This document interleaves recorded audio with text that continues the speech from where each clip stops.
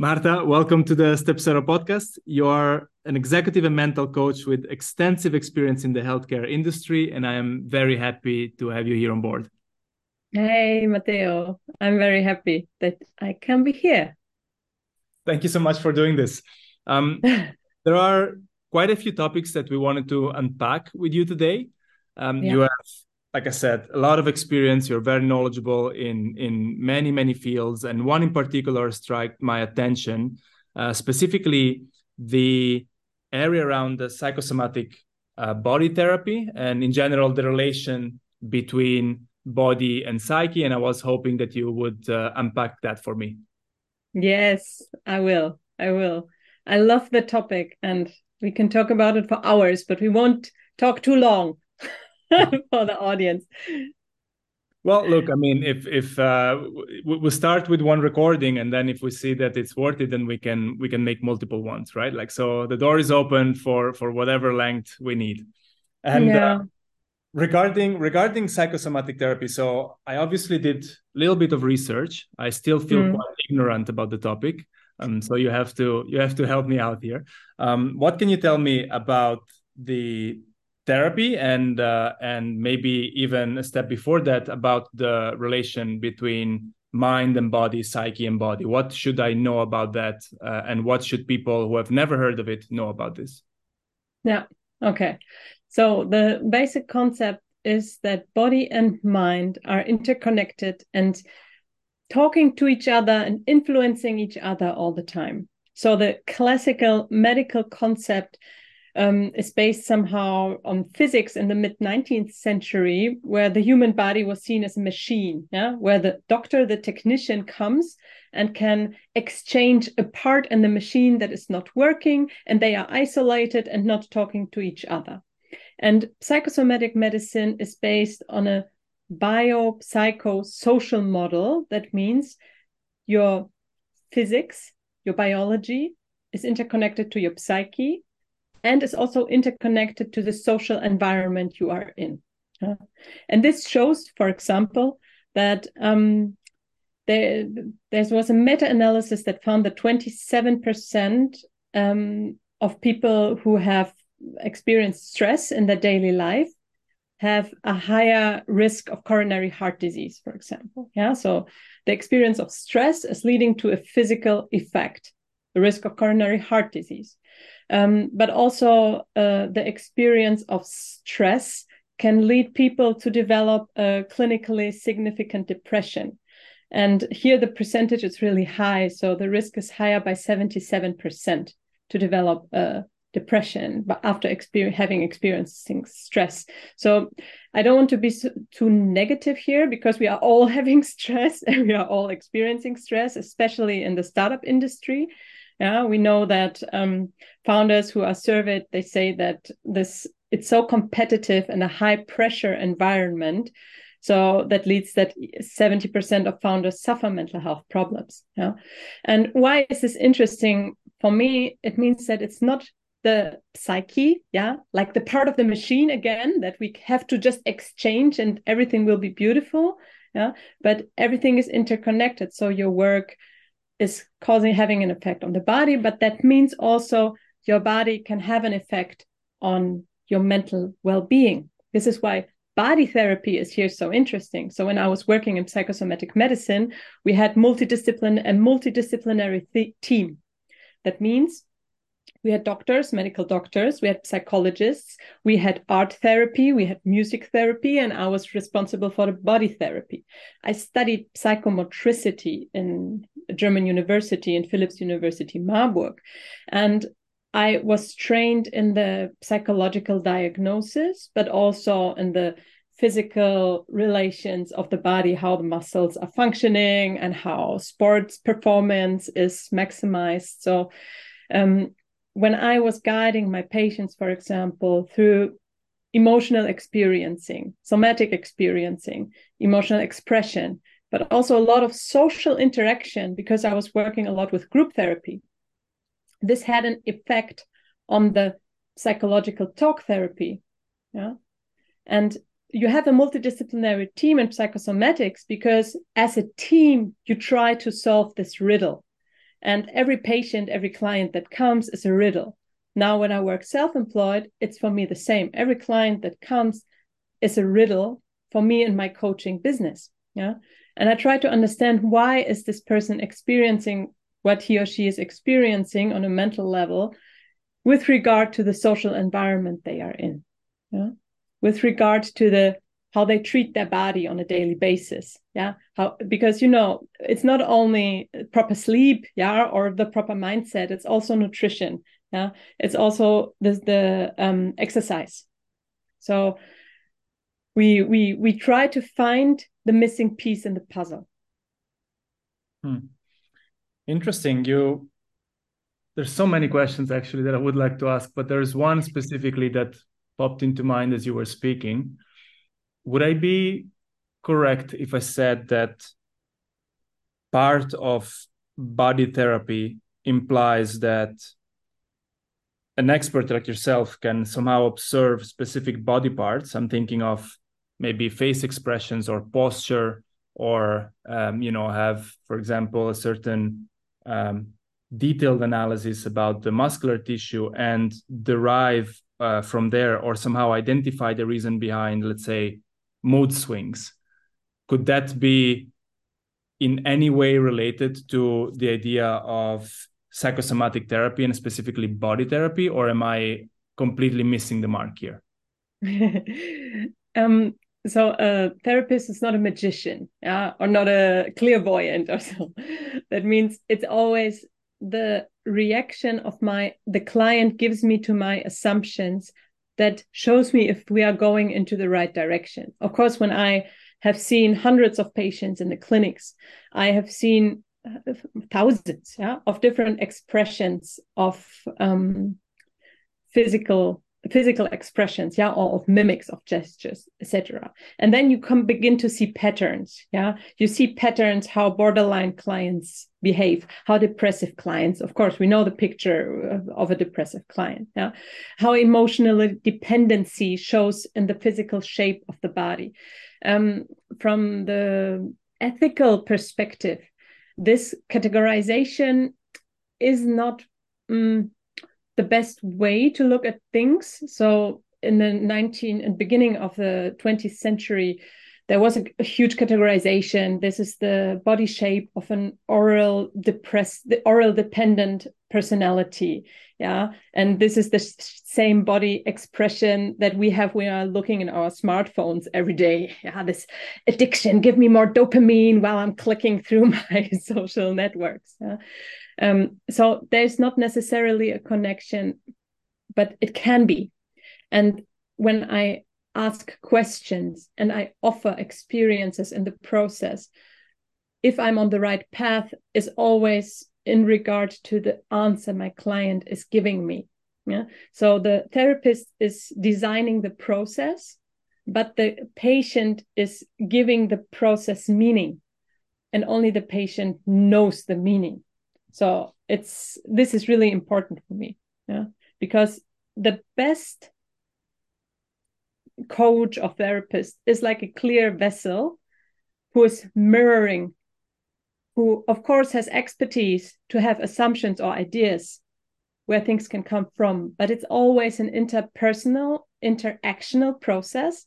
And here comes to mind what I love right now. We are in a time where everything has to be scientifically based, and when it's neurosciences, people love to hear more about it. So here's the term for people listening right now: interpersonal neurobiology. Interpersonal neurobiology means that our inner experiences connect with the inner experiences of other people. Daniel Siegel is it. You can look it up. We will come to the workplace discussion afterwards. But when I'm as a therapist, this clear vessel interacting with the inner experiences of my client, yeah, of course, I'm high in empathy. So I experience the anxiety, or I experience insecurity. And then when I design the process, I try to find safety, or I try to find stability. When I perceive resistance, for example, I explore, where is this resistance coming from? Yeah, is it a belief? Is it an emotion? Is it a past experience? It's like a dance it's like art to understand and to explore. And why is interpersonal neurobiology working? Just to give you some examples to it, you have this mirror neurons. I loved it when I studied that, actually. So mirror neurons are specialized brain cells that fire both when we perform an action or when we observe someone else performing the same action. Yeah. So when you watch a football play and somebody gets hurt, you can feel the physical pain in your body. Yeah. Or when you when you train in your mind, star pianists, musicians, they play a new piece in their mind before they play it in real life on the piano. Yeah. So they train already the neurological system to exercise the practice. So mirror neurons, when I'm working with my clients, is I see a facial expression. And so I can make assumptions about the meaning. And then it's the question, oh, do I perceive a sadness here? Does it resonate with you? Is there some, I don't know, joy when you talk about your boss being hurt? Is it correct? Yeah. You try to get closer by giving cues. We also have emotional contagion. So when you see somebody who's really high stress or very angry, you can pick up unconsciously that emotion and mirror it back to the person. And this is just happening. We cannot control it really, but therapists use it to solve that riddle. You know, I loved it so much when you were talking or referring to the therapist being somehow the vessel and not just the designer of the process, but also this vessel, and the therapist being then guided by the reaction of the patient. So either in a place of safety or in a place of resistance, and somehow adapting the dance to it. And I was very much picturing what you were describing. May I ask you to somehow describe this sort of approach within what you have done so far for companies, or let's say to drive in general individual and organizational change? As you know, that in this podcast we tend to somehow connect the aspects such as therapy or certain types of expertise to a benefit that may result in the workplace. What is your experience of this kind of therapy in companies, in workplace settings? Mm-hmm. So when it comes to, we have different categories here. Individual change can cause organizational change, and organizational change causes individual change. Like we said in the beginning, everything is interconnected. We cannot separate individual parts. So when I work with organizations, for example, just to give you the process of this vessel in action, I was giving a talk at BCG Brighthouse, as the people organization of the international consultancy. And it was all about power and politics and social interactions, either with the employees working in teams with each other, but also the consultants with their clients. Yeah? And it's prestigious clients, there's a lot of money involved. So of course there's power and politics in place. And we were talking, exploring, and I was giving tools to experience being powerful from a physical perspective. So to experience the power in your body. Yeah? So you can right now just remember a situation in your life where you've been feeling really confident, where you've been content with yourself, where you felt big and not small, where you felt so powerful that the world is yours. And this sensation, when we remember it, we can cultivate it in the present moment, even though we haven't felt it in this present moment before. Yeah, this is a training of bring this certain state of being into life that you want to have by remembering it when you had it in the past. And here comes now the vessel into play. And we went to the experience, and later in the Q&A, I felt in the group a resistance. And so I explored this resistance. Where is it coming from? And I learned and understood, and later discussed with the managing director, that this resistance came from the feeling of guilt or of making a mistake. So if you cultivate this being powerful, you make yourself vulnerable. Yeah, people can attack you when you become visible. When you stay in the shade, when you play small, you can be like protected by it. Yeah? But when you stand up for yourself, people can attack you. Yeah, they can judge you. They can have an opinion about you. So there was this fear. And then this is how the process goes. You first have to work with the fear. You first have to work with the interruption. You cannot go into being powerful by ignoring it. Yeah?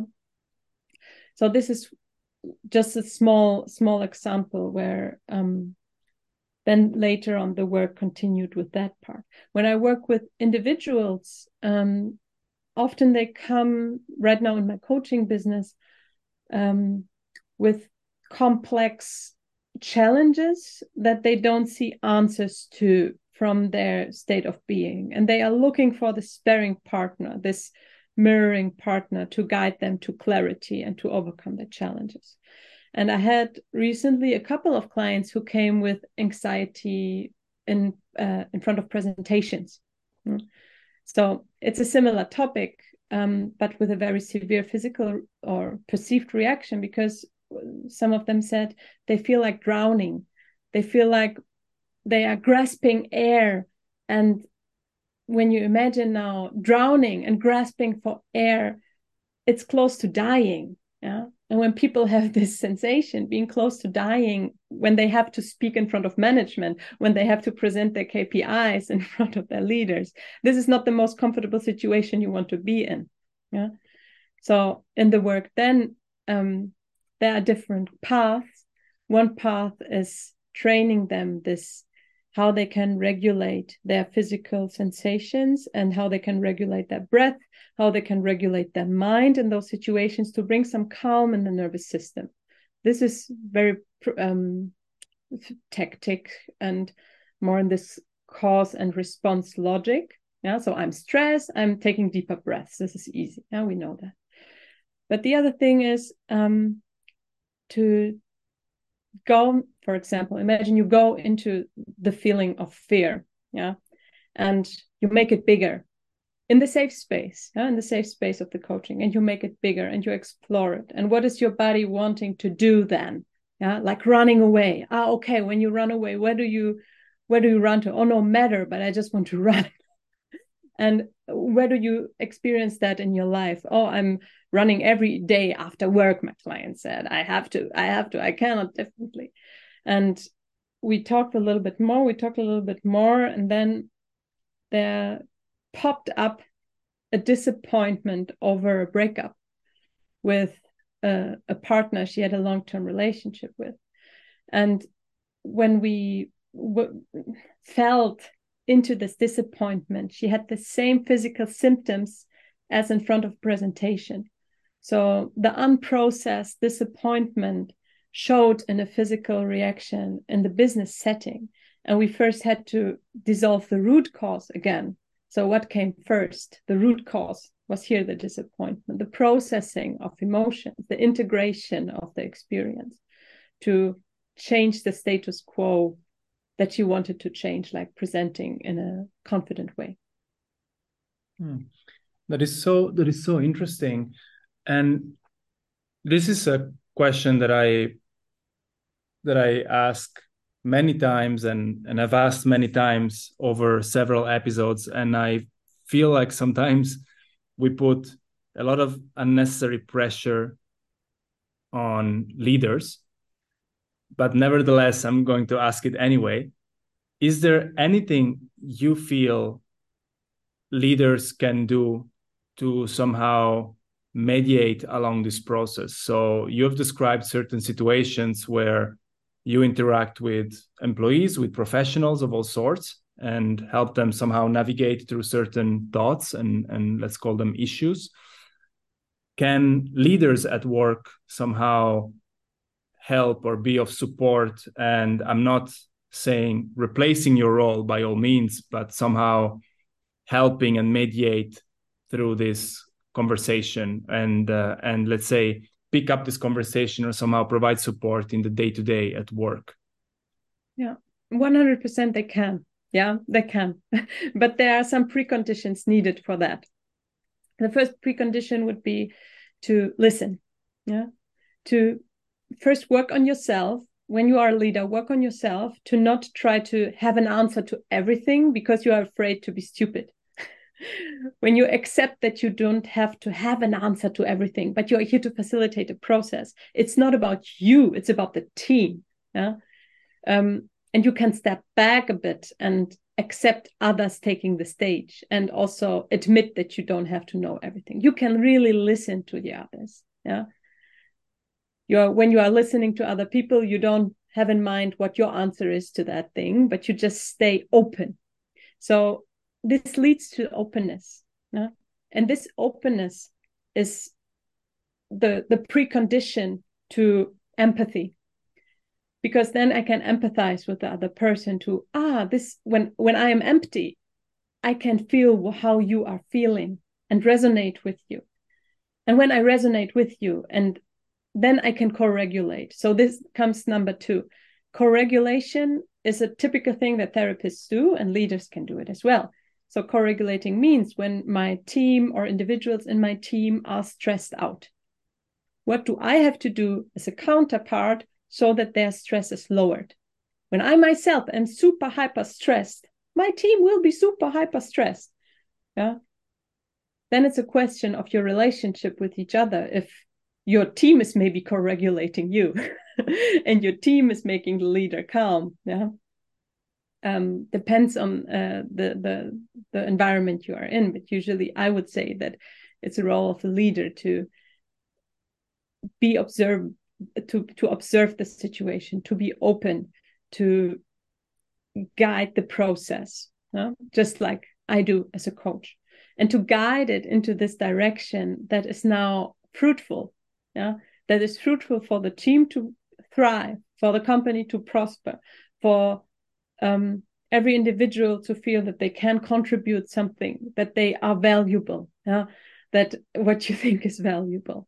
This is not the easiest thing to do, but usually I love to think in these polarities because it makes things easier, and we see it also in the world right now, the huge polarization. But when a team is going to the side or moving into a side of negativity, of tension, of conflict, of having your head against the wall, you always can ask yourself, where is the openness? Where is the light? Where is the